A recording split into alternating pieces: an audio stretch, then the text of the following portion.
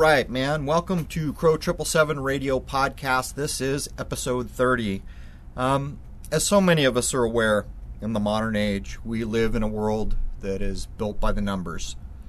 There's no getting away from it. Anyone who is paying attention has come to realize that this is true. We can look at nearly any event in history and roll it back to the numerical system that surrounds any given event. Take the JFK hoaxed assassination, the staged event. For those who gasp when they hear these words, you can go look up on YouTube. So many people now have shown the Epi030 film to be a fraud, that it is.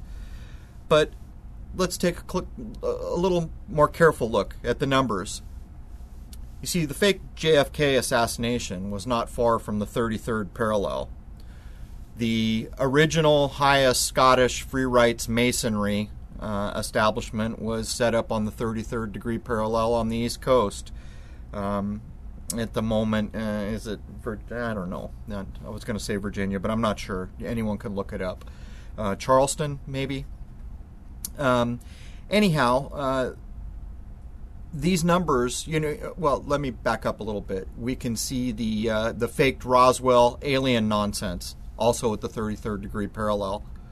As the 33rd degree parallel runs out into San Diego, where I used to reside and spent most of my life, there is a very rich community sitting right there on the 33rd parallel. Everything we see in history is set up by the numbers.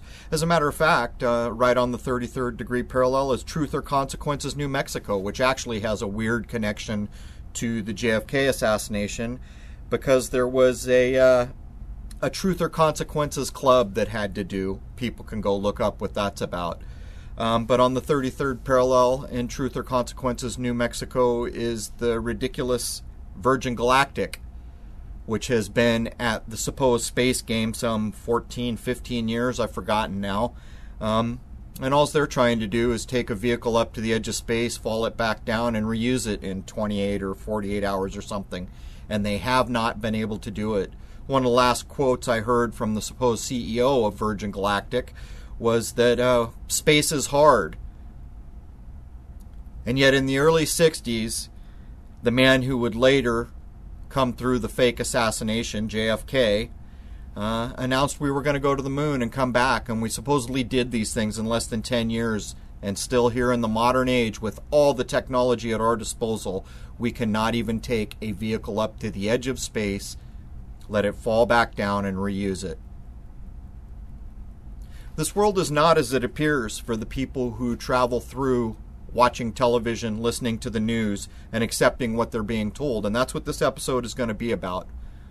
I'm going to demonstrate to the listener what television is.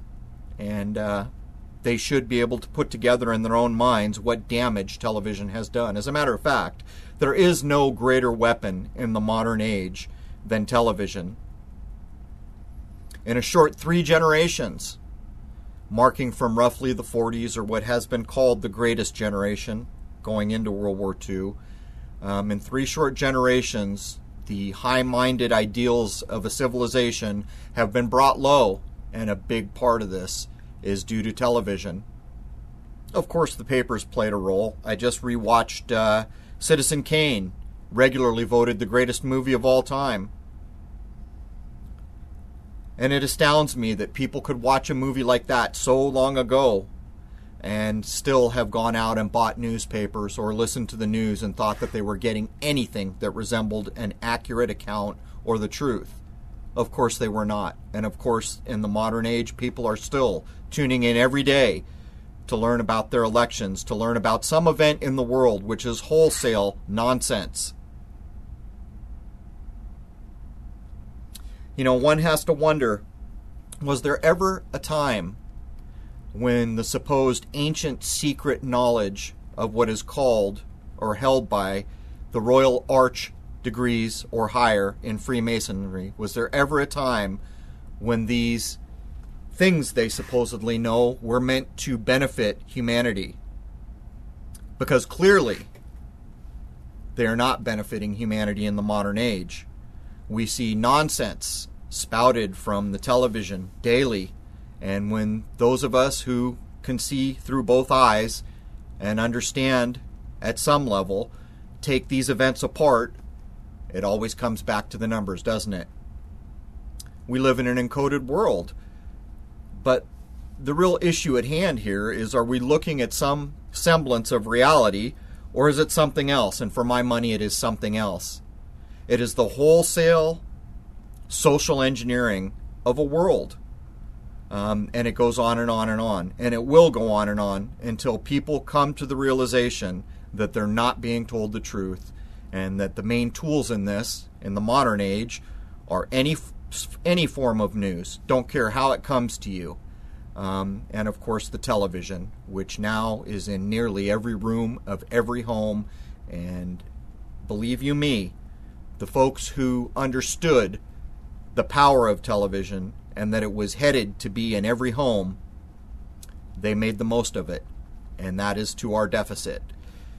So this episode is going to be about television, and we're going to talk about things like the American University and the things that television has done, and who owns TV, and how TV came to be, where its origins are, and the people that were behind it. So as we jump into episode 30, let's rethink what we accept as okay in our society. Let's rethink something as common as an appliance that sits in every home, which we have all taken for granted at one time in our lives, thinking it was nothing more than a way to pass the time. Let's rethink these things, and let's jump in. Okay, so as we jump into television, we're going to be addressing a thing that most people take for granted. They see it in their home every day, and they think, oh, what's the big deal? I'm going to make an attempt here to show you that it is a big deal. And as I have said so many times, whenever we can connect 9/11 to any given event, you should understand what is going on here. You could do a simple internet search to understand that we are told the Queen's Messenger, which was a one-act play, was claimed to be one of the first dramas broadcast on television. I think the first broadcasting place was, I forgot. It's a Victorian Palace in London. But the Queen's Messenger was first broadcast on September 11, 1928. Okay? So let's use that as a frame of reference. As I was doing some of the research for this, there was a man named Hal Becker that was in a think tank, and he is quoted as saying, "I know the secret of making the average American believe anything I want him to.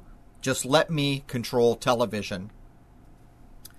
One of the things that TV does, and I'm going to outline specifically the physiological effects of a human being in front of a TV here in a moment, but it homogenizes a culture.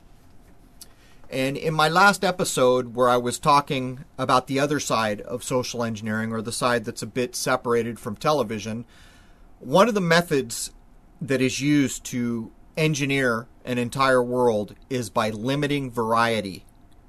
One of the ways variety is limited in huge groups of people is to take something that's already happened and loop it back into the system. So the average person will probably be thinking, well, what does that even mean? So think of it like this. You have a huge group of people. They have nothing in common. They're not watching TV.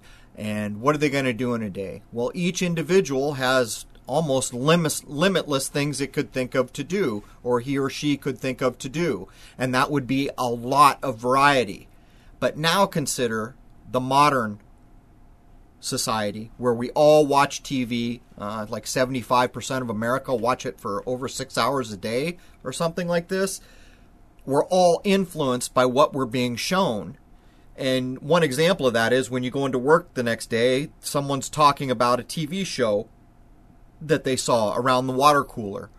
What you're looking at is homogenization, the reduction of variety. And one of the key ways to socially engineer is to limit variety. And the television is perfect for it. Think of maybe fashion, how every couple decades the fashion of, say, the 80s will loop back around and be popular again. You're looking at social engineering. You see where the 90s or the 2000s or the 2010s could have their own unique fashion style. What we see is this other fashion style looped back in, this thing that is already happening, limiting variety. So I'm going to read a quote that I thought was one of the best descriptions of what a television does to a human being. This quote is lifted from a book called The Tavistock Institute, written by Daniel Estelin. When you watch TV, the right hemisphere is twice as active as the left hemisphere, which in itself is a neurological anomaly. The crossover from left to right hemispheres releases a surge of the body's natural opiates, endorphins, which include beta endorphins and enkephalines. Endorphins are structurally identical to opium and its derivatives like morphine, codeine, or heroin.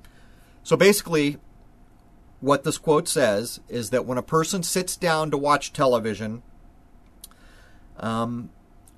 they're in a beta wave state of mind, where this is another thing that I was reading about. You're in a beta wave. If you're a habitual TV watcher, within about 3 minutes you switch to alpha waves, which is what a brain should look like when it's sleeping. For a person who watches TV but maybe not as habitually, it takes a few minutes for this to occur. But what happens is, instead of both hemispheres being active, there's a crossover to the right, and one of the side effects is endorphins being released, which is no different than taking an opiate. So your television is literally drugging you. But it goes on. It goes on to say, another effect of watching television is the higher brain regions, such as the midbrain and the neocortex, are shut down. These are where higher brain functions occur. Okay? And most activity shifts to the limbic system, your lower brain. What this means is your lower brain doesn't have any ability to distinguish fantasy from reality. And television shifts you out of your higher mind that does have the ability to do these things, and it shifts you into a very susceptible, suggestive state of mind. And again, your brain waves have shifted towards a sleeping pattern. Moreover, these lower brain regions cannot distinguish from reality from fabricated images. This is a job performed by the neocortex. So they react to television content as though it were real, releasing the appropriate hormones and so on. Too much activity in the lower brain, or the limbic mind, leads to atrophy in the higher brain regions. Now, that's the only quote I'm going to read in all this, but basically I read this across numerous studies in different shapes and forms with differing amounts of information. What it comes down to is a habitual television watcher, which watches more than 3 to 4 hours a day, when they sit down, within a few seconds, about 30 seconds, your brain waves have switched, and you have switched over into your right mind and are beginning to fall into your limbic or lower or reptilian mind, which cannot distinguish fantasy from reality. A person who's not so habituated, as I mentioned before, who maybe only watches an hour or two a day, it takes a few more minutes, but the same thing occurs. And again, the endorphins are basically an opiate, so your television is drugging you. So these are the physiological effects. And the reason I bring this up is because so many people come to the channel who consider that they're very aware of what television is, and they get this mindset like, well, I can safely watch television now. It's just not a true thing. I record certain things to do research all the time, but I am never, ever, ever, ever at a point where I think I'm above it. I understand what the TV is doing. I understand what it is trying to do to me. One of the things that I do to try to combat that as I'm doing my research is I constantly say to myself, where was the camera? Where's the camera in the shot? Where's the director? Where are all the lights being positioned? How was this stage set put together? I'm always trying to get into my higher mind to break the spell that TV is trying to put me under. And it's a difficult thing, because while you're trying to research a TV show and looking for critical details, at the same time you're sitting there trying to say, okay, the camera must have been at this angle, there's lighting over here, and all these other things. It's a difficult thing. But at the end of the day, I limit to a very few hours a week of research programming that I will look at. And quite often, I never watch the whole program because once I've seen a certain amount, I have what I need, having done the research. And so there it is. So as most people are familiar with, in America, the big three networks that sprung up first with television were NBC, CBS, and ABC. As I mentioned before, RCA, the company RCA, was weaponized to go into World War II, and they took over all broadcasting mediums like radios. And in my articles on weaponized music, I point out that the RCA controlled media like radio and music companies and things. It was never unweaponized after the war ended, but few people understand that NBC, CBS, and ABC all sprung from RCA, which is a very telling thing indeed. And while you can go through and look at recent counts that claim something like 5 overarching corporations own all broadcast media in this day and age, that's a bit deceptive.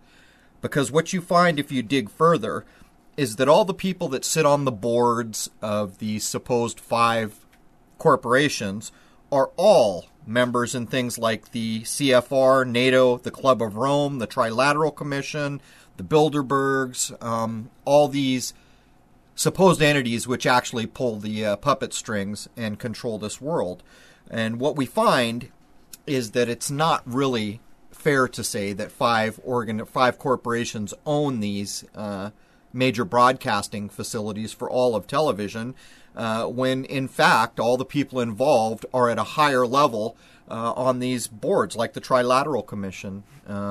And that even sets aside the idea that people are putting forward that the black nobility, or the Venetian black nobility, which established the first banking out of Italy or Venice or something like this, are actually the highest level of organization that control things like NATO, the CFR, and other things. And people can go do a lookup on black nobility. By the way, of course, this includes the Rothschilds and the Rockefellers and families like this, but it almost seems that these are the public names that are allowed to be bandied about and hated on by the common man, when in fact, if you look up the black Venetian family names, they will be less familiar to all of us. And there are differing accounts how black nobility plays into this, but at the end of the day, we can draw lines all day long to British royalty and, of course, the Vatican. And these are members in one way, shape, or form of what's called the black nobility. And by the way, if you're wondering why it's called black nobility, they picked up the moniker black because of all the dirty tricks that they apparently played to hold power. And I would urge anyone, Jungle Surfer, other channels like this have done extensive work on these very old royal family names. And again, I would urge you to go look up black nobility. And I could do a breakdown of what corporations own what and which are owned by Disney and the 157 other channels that are owned by Disney, but it doesn't really matter. When you look at the accounts that are attributed to 5 corporations owning all broadcasting, already you begin to see a problem. But then when you understand that the board members in all these organizations are in higher overarching international policy, law making, committees and whatnot, you see the problem. As far back as 1917, there are congressional records in the United States that show people like J.P. Morgan of banking fame had put together a commission to go establish what were the 12 most influential newspapers in the United States and then go buy them up. And this is exactly the kind of thing that is covered in movies like Citizen Kane. So there it is. You're looking at monopoly at a level that is really unacceptable. And if the average person understood what was going on, they probably would not be so inclined to use the services and products of these places. And to take information like this and focus it back, like, let's look at something like investigative journalism. Is investigative journalism a real thing? Well, under the scenario that I just laid out, it's not really possible, is it? Because you're looking at any supposed journalist as an employee of a corporation that is traded on Wall Street. And as every human being should be aware, who does a corporation serve? Well, a corporation serves its stockholders and its board of directors. That's who a corporation serves. So the idea that some employee of a corporation is going to go out and cause trouble for the corporation itself is patently ludicrous. It's never going to happen. And, in America, so many of us grew up in school being told about the Fourth Estate. And, this is just more nonsense. In the same way that I will tell you that all space travel is a lie, that nuclear weapons and nuclear energy are a lie, that the description of this world is a lie, it is no different. You went through school being told this thing that helped maintain democracy called the Fourth Estate, in other words, media, the news, was this special thing that would keep tabs on elected officials and the three branches of government, and they would do their investigative work, and they would find wrongdoing and report it. Well, that's a lie. And you can know this is a lie simply by looking at who owns what and who they are working for. And when you begin to know these things and look back at the textbooks in school, well, how is it that the people who put textbooks together couldn't know what I know just from simply having looked it up? Well, the truth is they could. But this begins to tell you a little more about how overarching the system with, that we're living in goes. You're darn right. Not even school or textbooks are free from it. And here in a minute, I've got a list here that demonstrates that universities, prestigious universities like MIT, like Stanford, like Berkeley, like the University of Michigan, were infiltrated prior to the onslaught of the social engineering that went on during the hippie era by the intelligence agencies. And this is not an arguable thing. This is documented. It is published in many books, which means one of two things. Either they published lies wanting people to think this is true, or the people who actually wrote the books did research and published it, and yet were never challenged having published this information. So there it is. And maybe I won't even bother to list them out, but there they are. The most prestigious universities are on the record as having being infiltrated by places like the CIA and other intelligence agencies. And one of the really insidious things is they were very interested in the manufacturing of LSD, as an example, during the 60s era. And where did all those drugs come from that the hippies were on? Well, of course, they came from the universities, which begins to demonstrate what we're talking about has legs. But even worse is the psychological aspects of what went on in universities and is going on today in universities, and how it's even gotten into Hollywood. And in here in a minute, I'll talk about how a show is planned and then, goes up and gets ready for production. And I'll try to look up some of the information and present it here, that there is actual documentation of psychologists from the Tavistock Institute being in Hollywood and getting their hands on the scripts right before it goes into production to be sure that the social engineering and nonsense is included in everything, basically, that goes out in TV. And by the way, before I move on, I want to point out a few things. Well, I want to point out one obvious thing that people can look at. You see so much of what's being said here, and then you try to track it back to things that we can see and understand. Well, let's consider Janis Joplin. She was one of the archetype agents of the system used when the Tavistock Institute declared war on the youth of the 60s. And they did declare war. There are documents that demonstrate that we're not supposed to go out into the public. People have them now. You can look them up, where they are frankly flat out saying we are now in a state of war with the youth of this generation, and it should be considered as that. This is what they're telling their people in a document that says these documents need to never see the light of day. But even consider the name of Janis Joplin's band.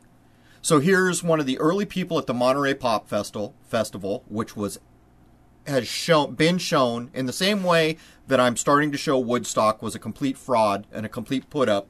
The Monterey Pop Festival was the early inklings of the social engineering that was going to attack a generation and drug them out and sway their minds with music, fame, and superstars, rock stars. But consider Janis Joplin's band, Big Brother and the Holding Company. That kind of says it all, doesn't it? Big Brother is lifted directly from the book 1984, where an overarching government gone haywire out of control is referred to as Big Brother. Now, all these things have a connection if you look into them. Like Brave New World is like almost like an outline of what people call the New World Order.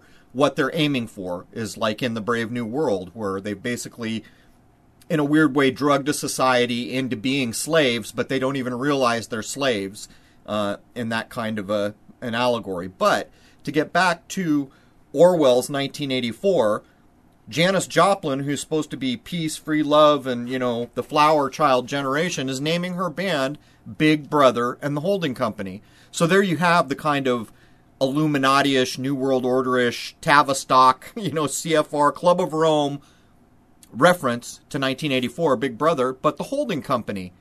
Well, here they are manufacturing all the LSD that's been, the first inklings that they're going to whack out an entire generation with drugs. That really starts in earnest with the LSD. So right in the very name of the band, Big Brother and the Holding Company, you can see the encoded poke in the eye that we always get now that we can look backwards with 20/20 hindsight and have a clearer view of what's going on, knowing that Janis Joplin is not someone that should be idolized. The supposed rock star that died in the 27 Club with Jimi Hendrix and, all the Jim Morrison, these are all agents of the system who can be shown to have been from military and intelligence-based families that were put together for the express reason of declaring war on the young generation of the 60s with the goal of social engineering and drugging the living daylights out of them, which succeeded. So let's move on from there. And by the way, the truth is that so many of these benchmarks for literature and movie making, they're not what you think they are. Brave New World, 1984, these are all references in one shape or form of showing this push towards a very fascist one-world government. It's what they are.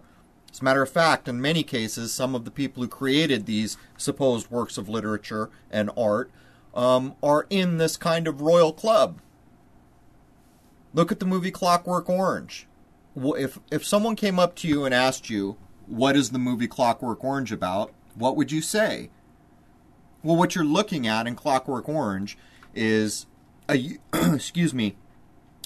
youth generation that has been pulled down into its limbic mind, its lower animal mind, and is basically running rampant, committing mindless violence everywhere. In a way, the movie is making fun of one of the goals of the Tavistock Institute and other organizations that are social engineering a world. See, there's even documents that we can get our hands on that show not only was war declared on a generation, but they sent benchmarks so that they could know when they were succeeding at their goals, many of them psychological. One of the benchmarks that was sent was, we'll know, in the document it would state things like, we'll know when we're succeeding at our objectives when, say, children no longer listen to their parents. And they outlined very careful and Freudian terms, totally psychologically tilted writings that say things like, when we have successfully pulled the adult generation into a sufficiently infantile mind, the children will no longer respect or respond to the parental authority anymore because the children will recognize the infantile mindset that the parents possess. A bit like babies looking at babies and, someone expecting some higher moral authority to come out of that. Well, I mean, this is kind of what we see, isn't it? In the hippie generation, we started to see aspects of this, but by the time we get up to even the 80s, you can see the lowering, the standard lowering of a mindset. I mean, things like The Simpsons on television. What are we looking at there? If you go back and look at the earliest versions of The Simpsons, you're looking at kind of the lowest echelon family that can be shown at that time. And it evolves from there to kind of like Daniel Tosh that we have now, where throwing up, defecating, urinating, farting, all these things are high comedy now. Well, that's not possible in a society that's higher-minded, which begins to demonstrate that the benchmark set by Tavistock to pull the adults into an infantile mindset that is so overarchingly obvious that the children will no longer even listen to or respect them. And we've kind of reached that level in many ways. And all we have to do is look at our television, look at the programming, look at how much defecation, drunkenness, people wiping out as a form of comedy, and you step back and reframe that in your mind to understand and categorize what you are actually seeing is basically an animal mindset, a manipulation of an animal mindset which corresponds directly with Clockwork Orange, which was making fun of the society they were aiming for, I would submit. And within the programming, there are subsets that we can recognize. And actually, you can go look up in psychological publications that have to do with psychiatrics, these very known, how do you put it, what happens to people in large groups. In other words, when television is presented out to the people, you're being treated as one large group. And even though your household is not really part of the household next to you or the household in a different city, the group dynamics as far as psychiatry or anything psychological is concerned was outlined way back before World War II by people like Freud and the Frankfurt School in Germany. This is where the Tavistock Institute put all its kind of eggs in one basket way back then, and then branched off from there. But one of the methods they use, I read the outline to it, and then I read about how Tavistock implemented it, and it's called a shock campaign, where basically something really drastic happens, like, say, a terrorism event. But what the news does and what the information sources do is they work very diligently to keep everyone in the overarching group that's watching what's going on their television, they keep all the details fuzzy. And this is a psychological aspect that is planned and implemented. So they put up a terror show, information comes out about it, but not really quite enough so that you can get your mind around it. Then they released conflicting information.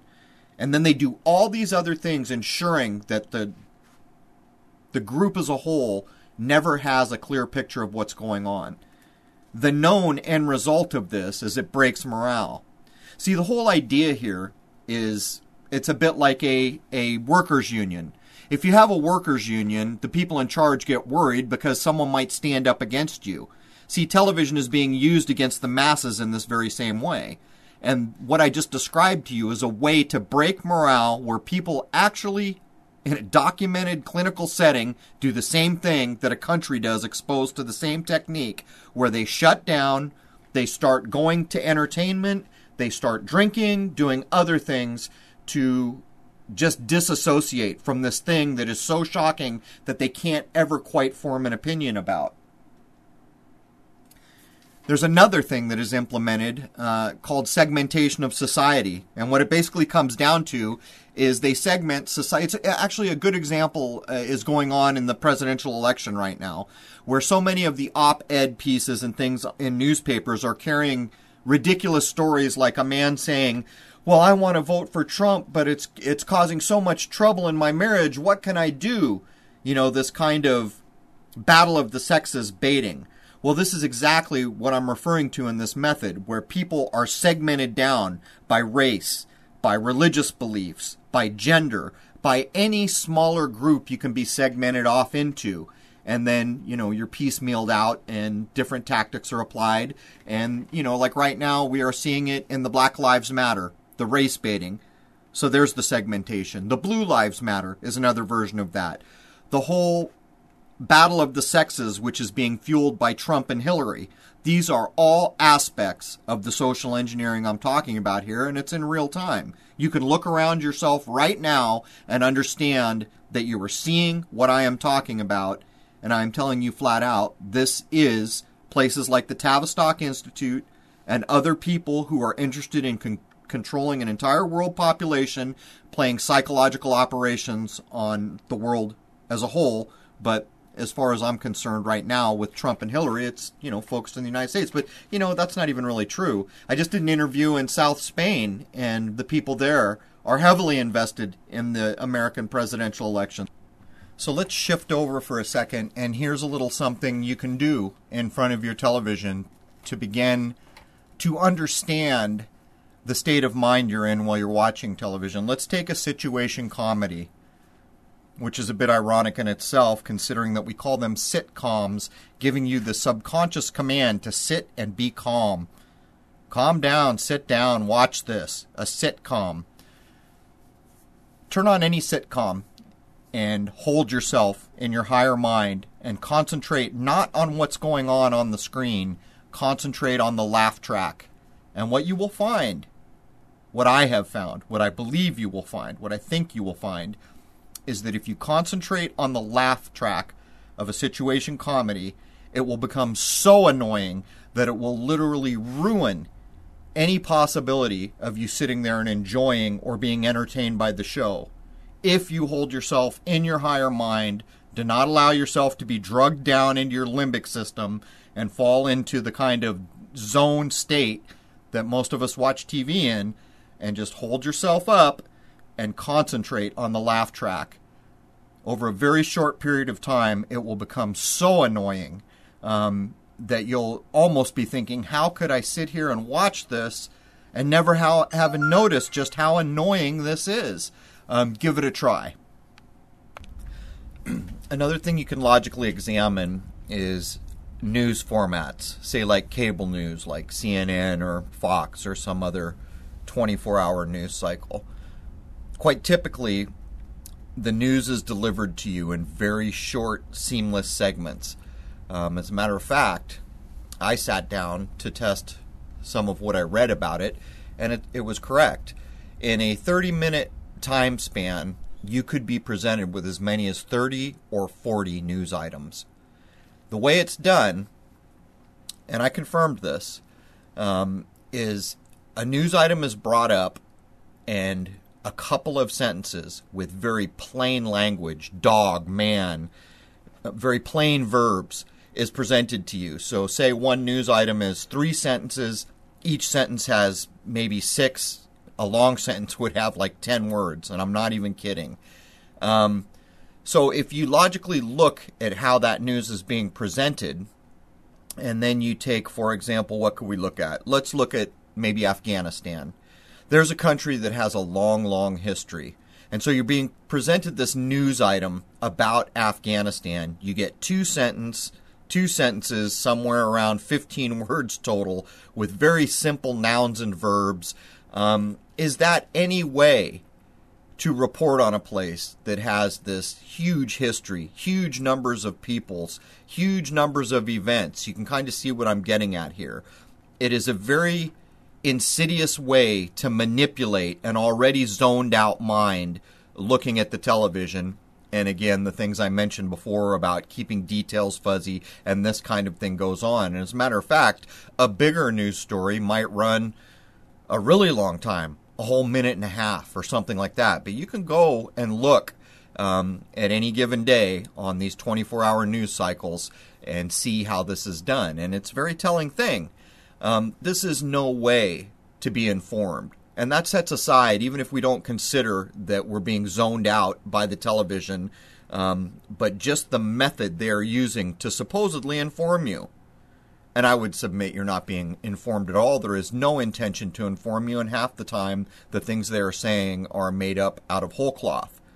There's no basis in reality. And we know these things about the news. And yet, up to 75% of this country, by some of the stats that I read, get 100% of their information from the television.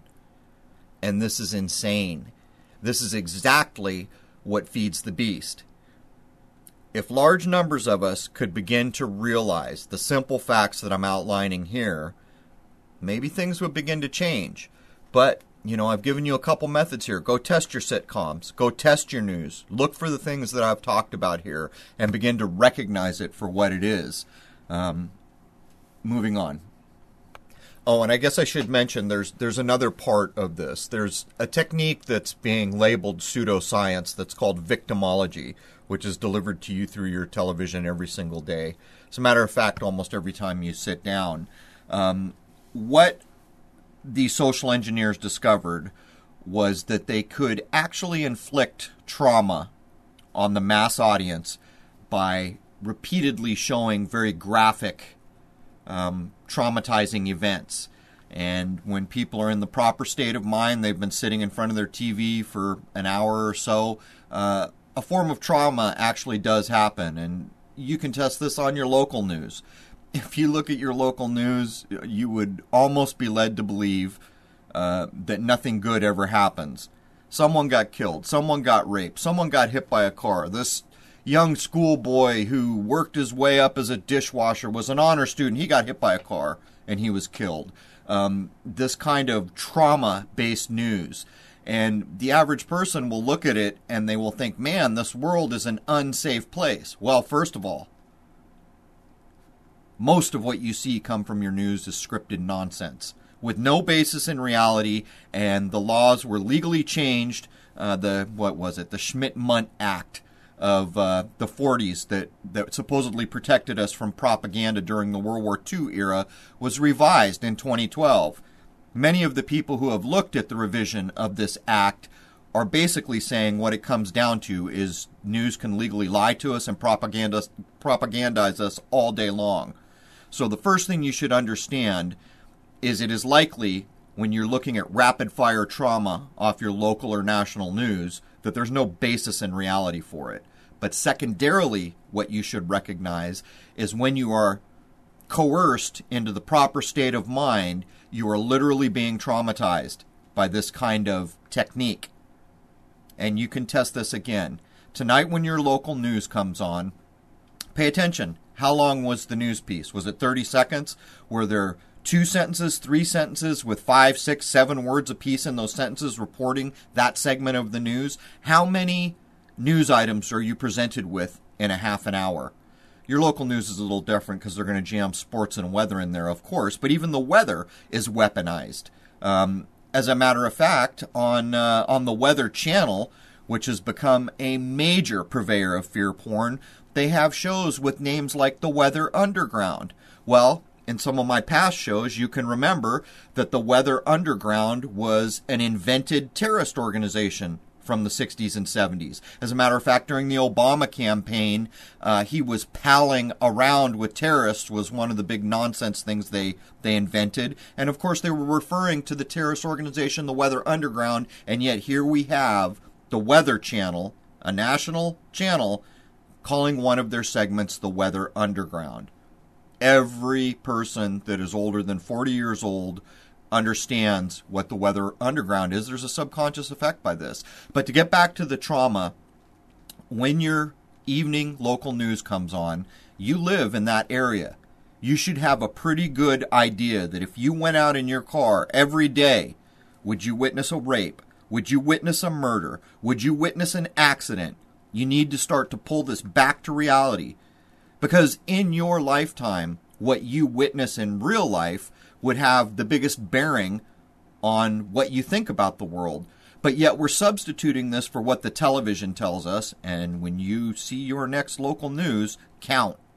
Start counting from the first news item presented for 30 minutes and see how many of them fit the trauma method of manipulation, of mass psychological manipulation that is an outlined method of the Tavistock Institute and other places.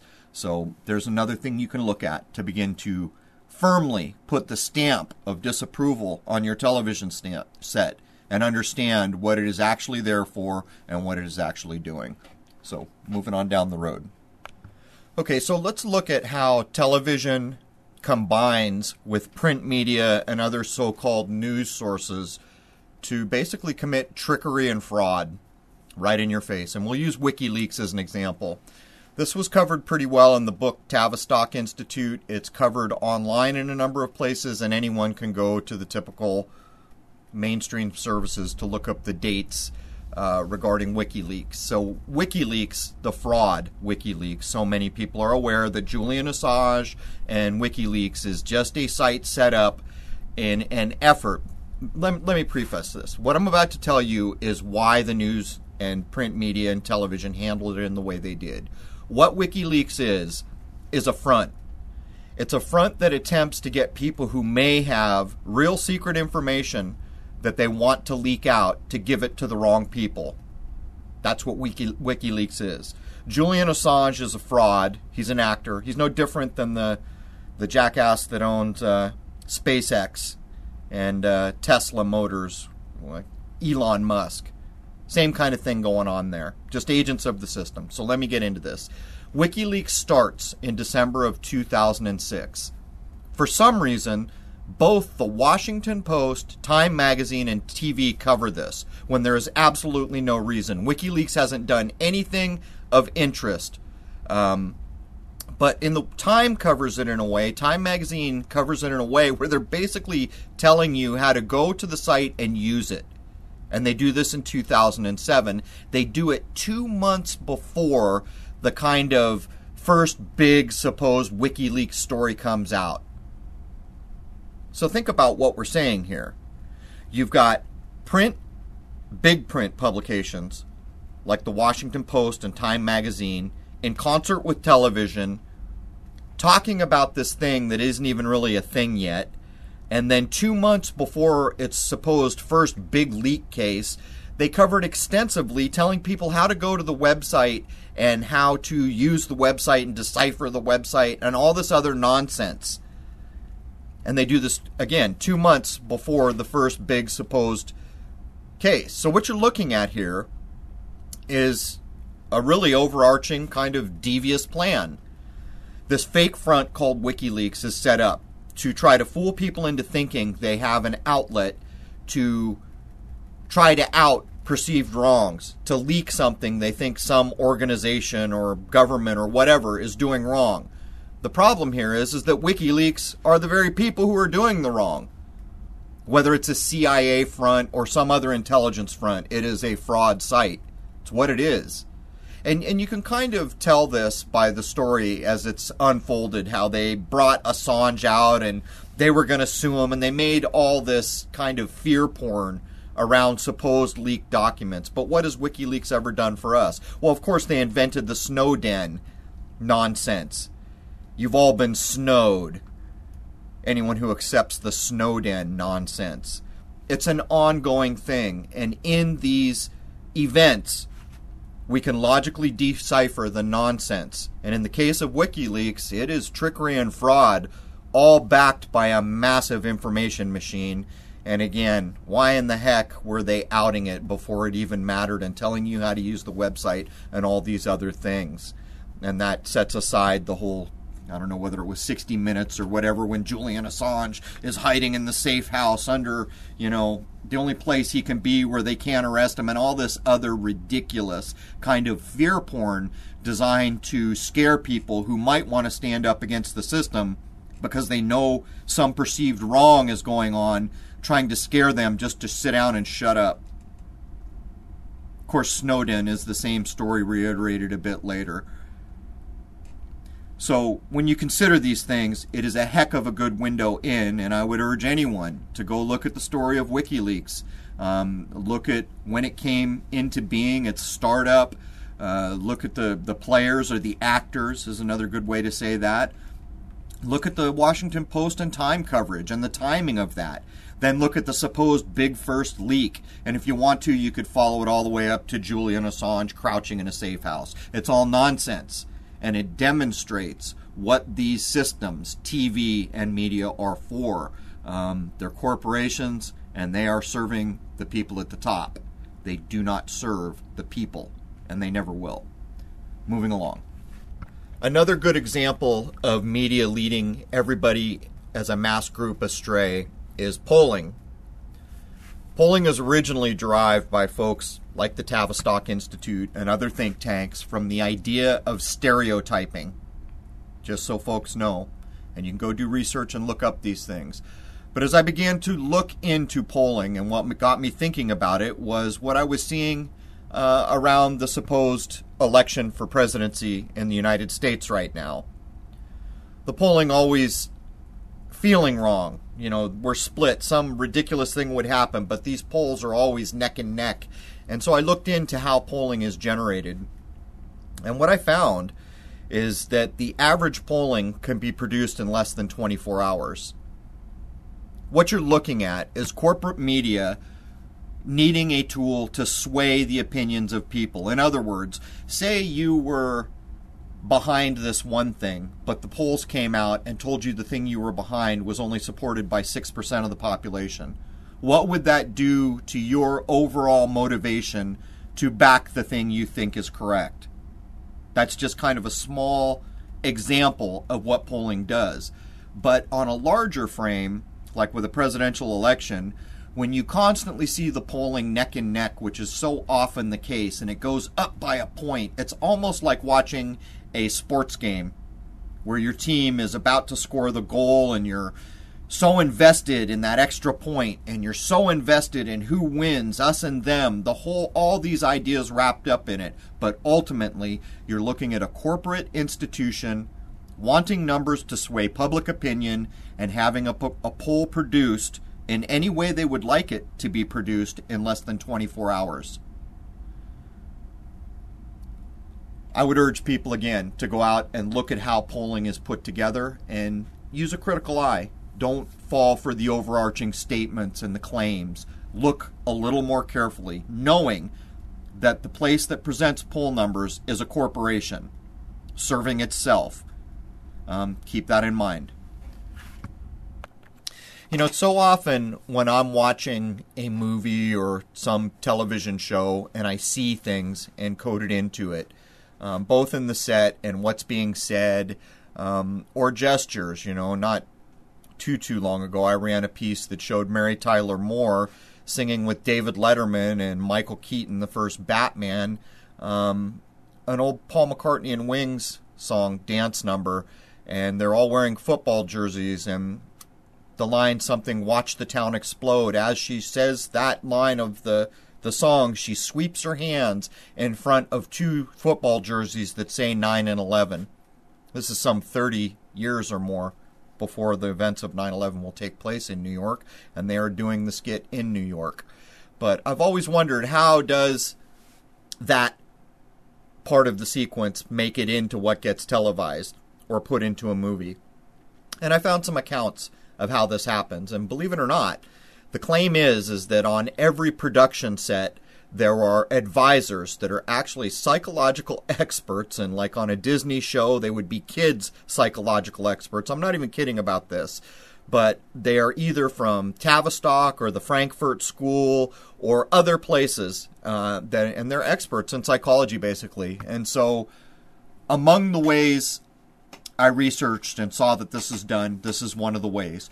So someone comes up with a story, and I suppose it could be some outside person from the Hollywood scene, or it's young people, quite often, but in their 30s or 40s, that come up with the story. Once someone is interested in the story, the script goes to the writers, and they put the meat and potatoes of the writing in, but it's all done with very, very simple language.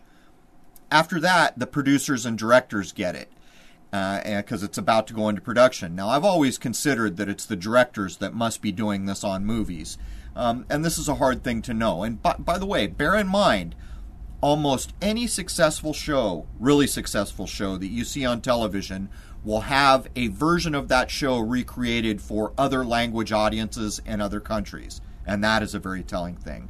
But anyhow, right before it goes into production, while the producers and directors have it, the advisors, quote unquote, that I talked about from places like Tavistock, who are the psychological engineering experts, the social engineering experts, take the script and add what we can only assume are the little portions that those of us who have learned to see pick up in basically everything that gets televised or put in a movie. So for all the people who are wondering how that's done, this is one of the versions that researchers outlined.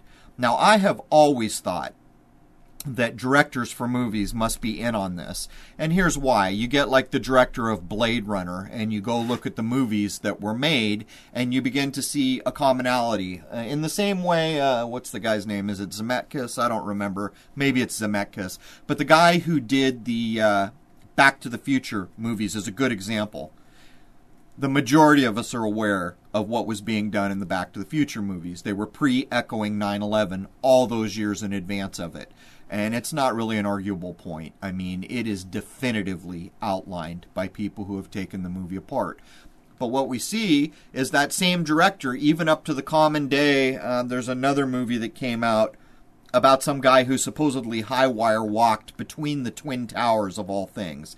Now, people have researched to try to figure out if this was even a real event, and I think most people are unsure. They can't find any real images or anything, but the point is, same director made that movie, and now people are beginning to make the claims. I don't know if this is true, but I have seen the work in progress where they're saying that the guy on the tight wire is somehow related to Marty McFly from all those years ago, and of course the Twin Towers are involved, and of course the original movies with Back to the Future were pre-echoing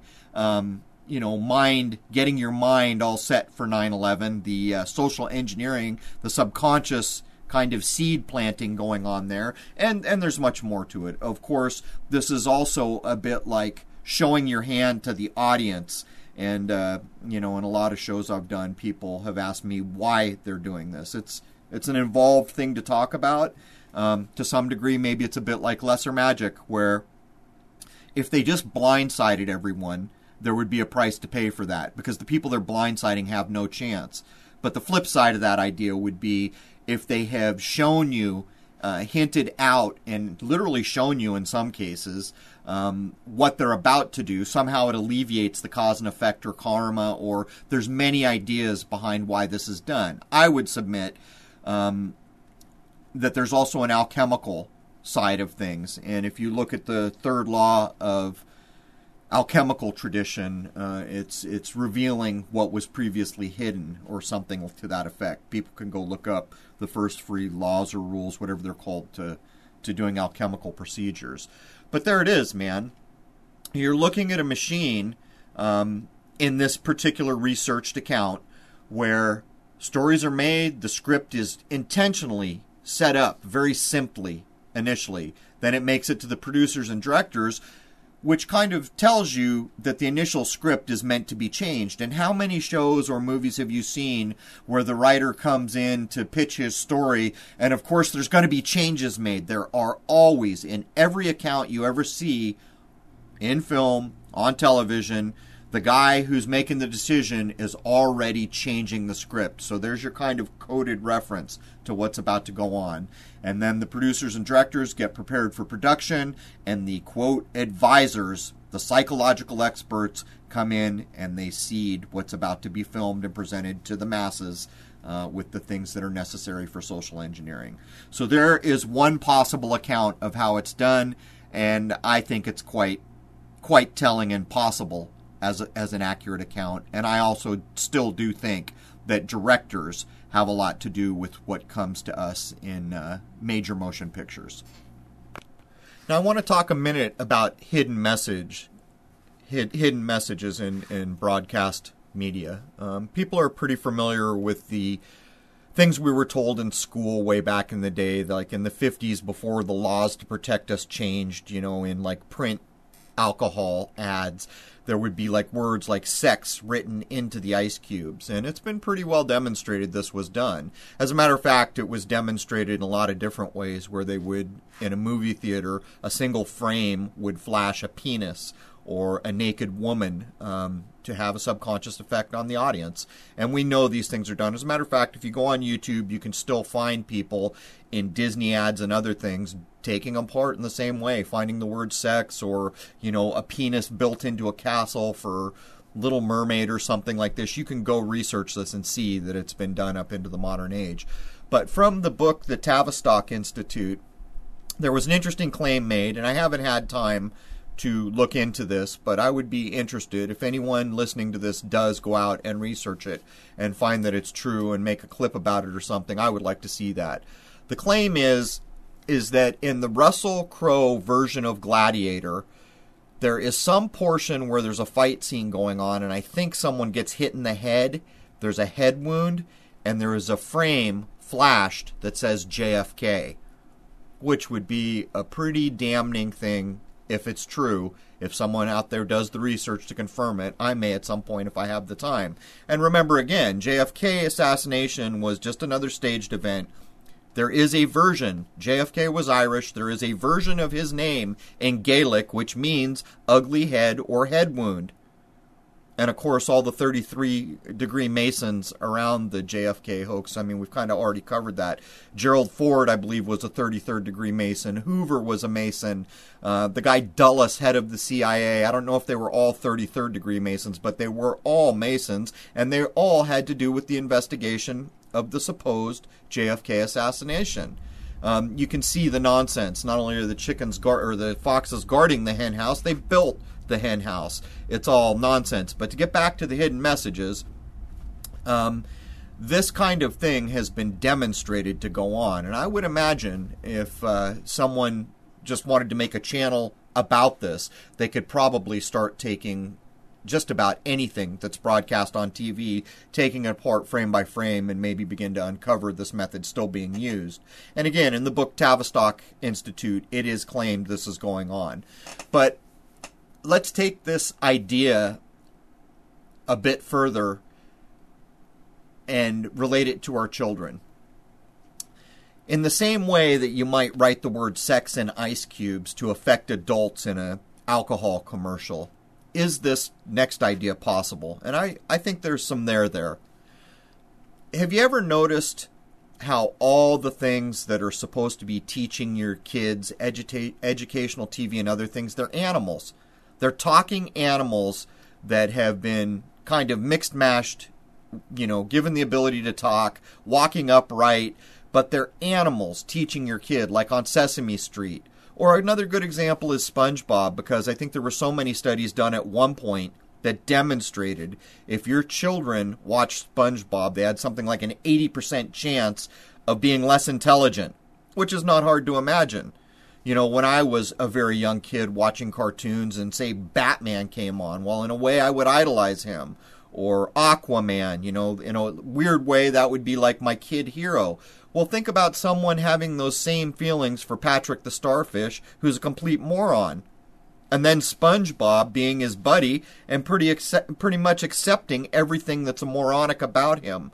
What effect does that have on a young mind? And then pull it over to Sesame Street. The idea here is that by using animals and not human beings to teach, that they're somehow, again, subconsciously manipulating you down into that limbic, animalistic, reptilian mind. I would need to look into it a lot more, but I absolutely think there's something to this. Just on the face of it, if we look at Disney, it's a mouse, it's a dog, it's a duck. It's always an animal that is interacting with the children. And I think this is part of the overarching sociology and psychology aimed at an entire population of a world to dumb us all down into the limbic mind and basically start to become the animals that their early psychological work claimed we were in the first place. In other words, making up this idea and then working very hard over generations to make this lie become a true thing. And in this case, the lie is that human beings en masse are no better than animals. And so there's something to think about. Okay, that is the end of the first hour. There is so much more in the second hour. I go into so much, and I even begin to address how we can take measures to begin to break some of the social engineering that is going on as individuals. I talk about how to do that with variety and other methods that I've mentioned here. But last night, I'll mention this before I close out. Last night our clocks fell back. Traditionally, this is usually done in the fall on a Sunday, and the reason I remember this is because how many times has this happened and people show up to work on Monday at the wrong time over and over? Well, last night, today is Sunday, and the clock changed last night. And this is another form of social engineering. There is no reason at all to switch the clocks.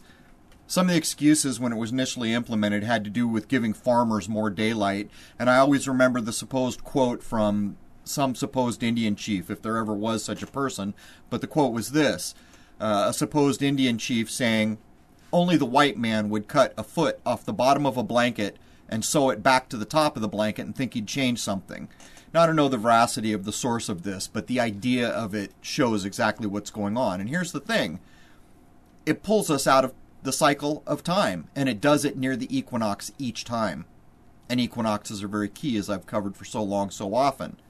And this morning, my mother had gone out to go to church, and of course she was an hour early because there was no one there yet. It's confusion, right? What's the purpose of this? You can logically begin to deduce that this nonsensical thing that has no real modern value that you can assign to it in any way, and you can even question the validity of why it was originally done to supposedly give farmers more daylight, of all ridiculous things. You just get up at the right time if a farmer was in that position. Why would you change the clock? And then on top of it, you have states like Arizona, where the great city of Phoenix, of course, is, and they don't do daylight savings time anymore. So these constructs are all around us, and we just walk through life, so many of us, swallowing what we're handed. And I would urge people, it's time to start paying attention. And in the second hour, I do delineate some good ways to begin lifting yourself out of the socially engineered mindset and actually take steps to combat it. Anyhow, the second hour will be posted at crow777radio.com for members. I hope to see you folks there. Cheers.